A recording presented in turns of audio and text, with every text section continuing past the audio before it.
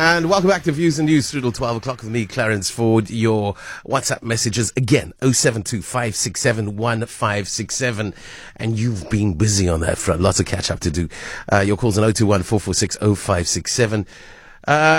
Barbara, have you heard of Johannes Sabeta, aka Joe the Criminal? I have. I mean, it has come to my attention this morning. Disgusting. I'm shocked and horrified. But as I said to him, he won't jaywalk there again. Will he? Lesson learned. He's shaking his head. He, in fact, goes underground now. He goes under the concourse, right? Yeah. He's going to wait for the green light. But I mean, it wasn't one. He's going to wait for the green. He's going to wait for the green light. He's going to for the green walking man. Can you believe it? Yeah. Can that even happen in Cape Town? Well, 3 cops. It took 3 cops to apprehend Joe. We're going to do crowdfunding, eh, Joe? Yeah, we have to do crowdfunding. For that story and the way he told it, we have to. But yeah, I think it's great. Zero tolerance is what we need. Zero tolerance. Don't you think so? Yes, it's the smaller crimes that then prevent the bigger ones. What they call it, the breaking window theory. Yeah. That New York tried to They've do. applied it in New York. Yeah, I mean, it seemed to work. And there were It results. still works. Yeah. But there was books written about it, yes. Yeah, but I think laws can't be just applying to some people and not to others. Laws aren't. Well, as Joe pointed out to the authorities, apparently, he said, look, there are people there doing far worse things, but you're coming at me. Well, that's their job. Yeah. The traffic cops, that's their job. They're not going to go and stop the drug dealers. Okay, they're going to stop the jaywalkers. Okay, I got you. There we go, Joe. Don't use that in your defense. We've got a criminal in our midst, yes. They've got to do moving violations, and you were a moving violation. That's a good point, actually, Barbara. What have you got for us today? Yeah, it's all quite controversial this morning. So the first topic that I'm going to be discussing is trending big time, and the hashtag that's trending is hashtag boycott Costa Coffee. And what this is about is it's the UK, I think it's the largest coffee chain in the UK. Costa Coffee started, I think, in the 70s by Mr. Costa, but it's currently owned. It's a subsidiary of Coca-Cola since 2019, so it's grown to thousands of stores. They have put a caricature of what they depict as a trans man. It's part of a mural, they've now explained, a bigger mural that was around during Pride Month that they've captured and put on the side of some of their coffee vans.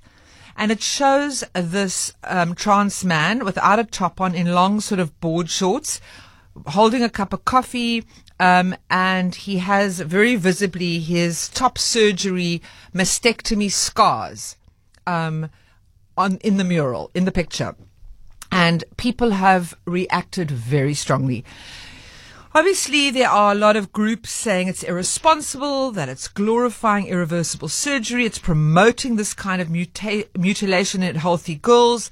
Trans rights activists are saying top surgery, while it has the normal risks of surgery, doesn't harm people. It saves lives of those people with a gender identity disorder who have, a very unhappy life, and who in fact sometimes take their own lives because they are so unhappy in the bodies in which they are born. So there are two sides to this. And Costa has defended itself and said we want to be inclusive. But I think, why does it always have to be so extreme? I think there's a middle ground here. I mean, there are women who are saying, they've had breast cancer and had their breasts removed for medical reasons. They had no choice, and that seeing these scars is very triggering for them. And there's a whole range of other things. It's a kind of desperation. They do these things so that you and I can talk about it. And again, maybe Costa Coffee benefits in terms of brand exposure. Although people are very unhappy about it. Yeah, you can't do it at the expense of so much emotional pain that goes with whether it's your personal decision or whether it's imposed on you. A mastectomy comes with emotional. And I think also, and I might get lambasted for saying this, I've heard this from quite a few people and feminists and people that work in the field, in the medical field, is that this kind of trend where young kids are being taken to doctors by their parents because they kind of unsure of issues around their identity or their gender, and then face the prospect of either being on hormones or having surgery too early. I mean, I do think, I just remember being a teenager and actually finding it so uncomfortable when my breasts began to appear. Like, if I could have got rid of them, I probably would have at one point in my life. I think that's kind of normal for a lot of kids. You go through some of that stuff. I'm not comparing this to people with genuine gender identity disorder. But what I mean is, when you're 9 or 10, are you really in a position to know? I'm sure there is a tiny percentage of people that absolutely know from the day they are born that they feel that they're in the wrong body. But I think for a lot of kids, it's part of the evolution of your development. And I just am concerned that maybe, you don't want to be doing these things young. You don't want to be giving kids hormones before puberty because, I have read that medically it's really bad for your body. It's bad for your bone development. I'm probably going to get attacked for saying this, but I just feel, I get concerned about real cases and maybe what has become kind of a zeitgeist, a kind of a trend where you're kind of saying to little girls, seeing those kind of images, you're kind of going, well, who am I? What am I? Should I be trying to actually surgically change myself, or am I just going through some kind of development? I don't know the answers to this. My problem is you can't even talk about it, or you get cancelled. How? You can't even talk. You get typics. You do get typics. There are a lot of people in a lot more I don't understand that. I really don't. Powerful positions than me who have spoken out in some way. And not because, I'm not anti anything. I just think you should be allowed to say, I find this complicated. Explain, how do you get typics? How do you get cancelled? You don't. Are they just hard on you? They're just harsh. They will. You'll end up on a trend like J.K. Rowling. Hashtag cancel her, because she made comments about this a while ago. And I don't know. Can't we talk? Can't we living in a world? Because what I was thinking. No matter how. Okay, maybe these are amazing. It's amazing to raise these topics for discussion and the big lesson to learn is we all need to be tolerant. We need to be tolerant of each other and of everyone's right to be who they want to be. But as soon as you're saying that you cannot talk about things or ask questions, we're in a repressive society. Yeah. Whatever side you're on. Yeah, apart from taxes and death, the only other consistency you're going to find in life is change. And we should be able to have a conversation, because what happens in 20 years if suddenly this is no longer okay? Now you're not allowed to, do you know what I mean? Things change. Yeah. Things change. Be open, be accepting, and above all, be tolerant. You were a Stalinist. I was a Trotskyite. Look at us now. I was a Leninist. Oh, you were a Leninist. Okay, there we go. I was definitely not a Stalinist. I'm a pragmatist and now I'm not.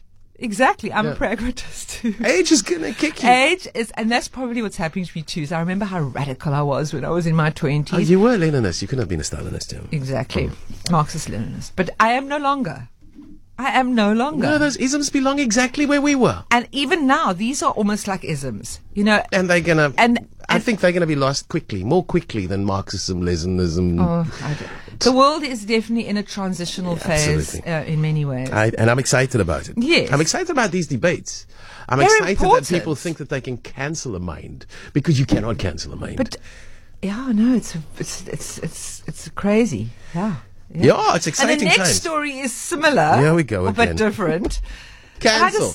Exactly. So, Virginia, that's in the United States, a radio presenter. His name is Don Geronimo, and he works for WBIG Big 100. He's a presenter on that radio station. He was covering a sports event. It was a training camp for one of the sports teams there. Sorry, I clearly don't know much about the sport. I think it was baseball. And he saw a woman walking across the screen, and he was commenting on the radio about her, and he mistook this award-winning reporter called Charlotte McBride for it, and he called her a Barbie girl. He referred to her as a chick, and he said she's probably a cheerleader. Okay? So, yes, Oopsie. she was dressed in a sort of Barbie-looking outfit, but let's put that to the side. It doesn't matter. She's a very good sports presenter and broadcaster, but he referred to her as such on the live radio. Subsequently, the radio station has done an investigation, and he has been fired. And my question is this. Yes, it wasn't cool that he assumed she was a cheerleader and he referred to her as a Barbie girl. But should the sanction be that he gets fired? Again, why do you have to cancel someone if he's an older man? Yes, he needs to understand why what he did was offensive to her, but can't you have a discussion? Can't you actually have a conversation about it and then possibly give him some sort of warning? And he goes on air and he goes, you know what? Actually, I spoke a bit out of turn here. Like, actually, I understand that women, shouldn't be viewed in that way, or whatever the story is. But again, like, the reaction online it's actually quite funny. Yeah. And also she then put out a statement and she said, she's taking a few days off work to kind of like process this whole thing. And everyone was like, shame, this was life-threatening. So mental health is severely affected. Sorry, I'm being so mean. I had a colleague who walked into the radio station a while ago, and she identified as the sports chick, and I was like, no, you can't do that. You a lot more than the sport. But that's where she wanted to be. What do I do? Exactly. And you and I, a slightly different generation. I know that when I was a teenager in the 70s, we used the word chick all the time, okay? That was our lexicon. We used the word chick.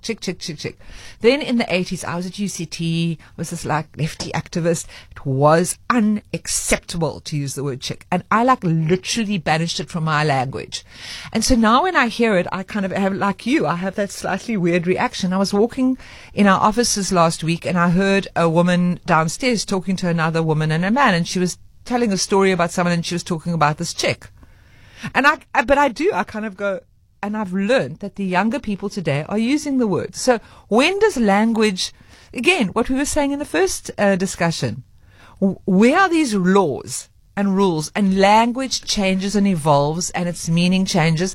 Yes, I remember as a young girl not loving it when boys spoke about girls as chicks. It always felt a little bit demeaning to me. Yeah. I don't have the answers. My question is, because these things are unfolding, playing out in social media, you track them as trending. Is it necessary for us to talk about it here? That's my question. Is it really deserving? I think there are interesting debates that are going on in society. That's the purpose. I think so. Okay.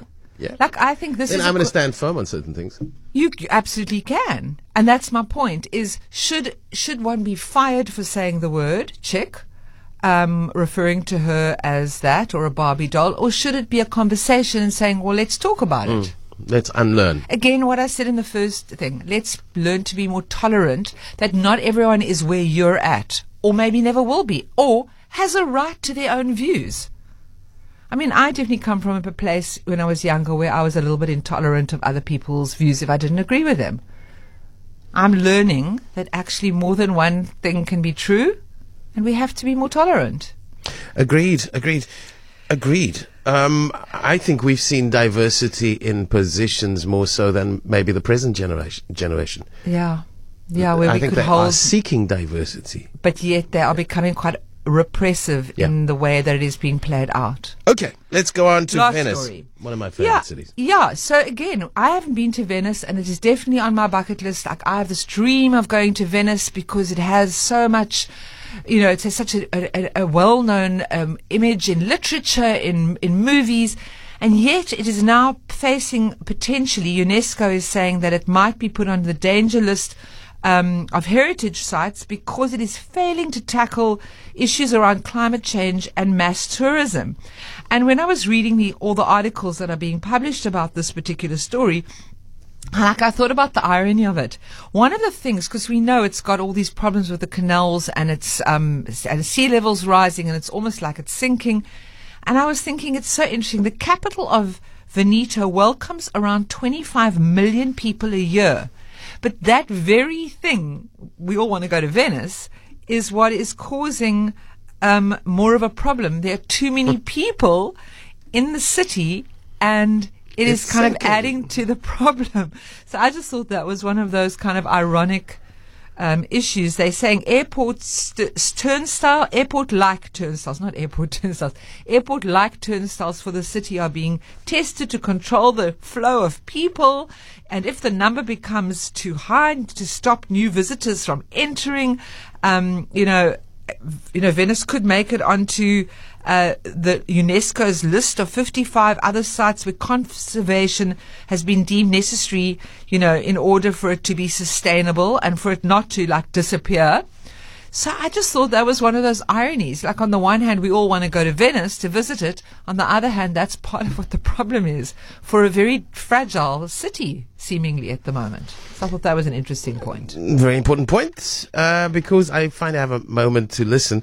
If one looks at the rates of suicide among and murder of trans people across the world for decades and decades, then I'd say it makes perfect sense to rethink sharing our opinions. Yeah, think about your opinion. I agree with that. Some that people is shoot from the hip.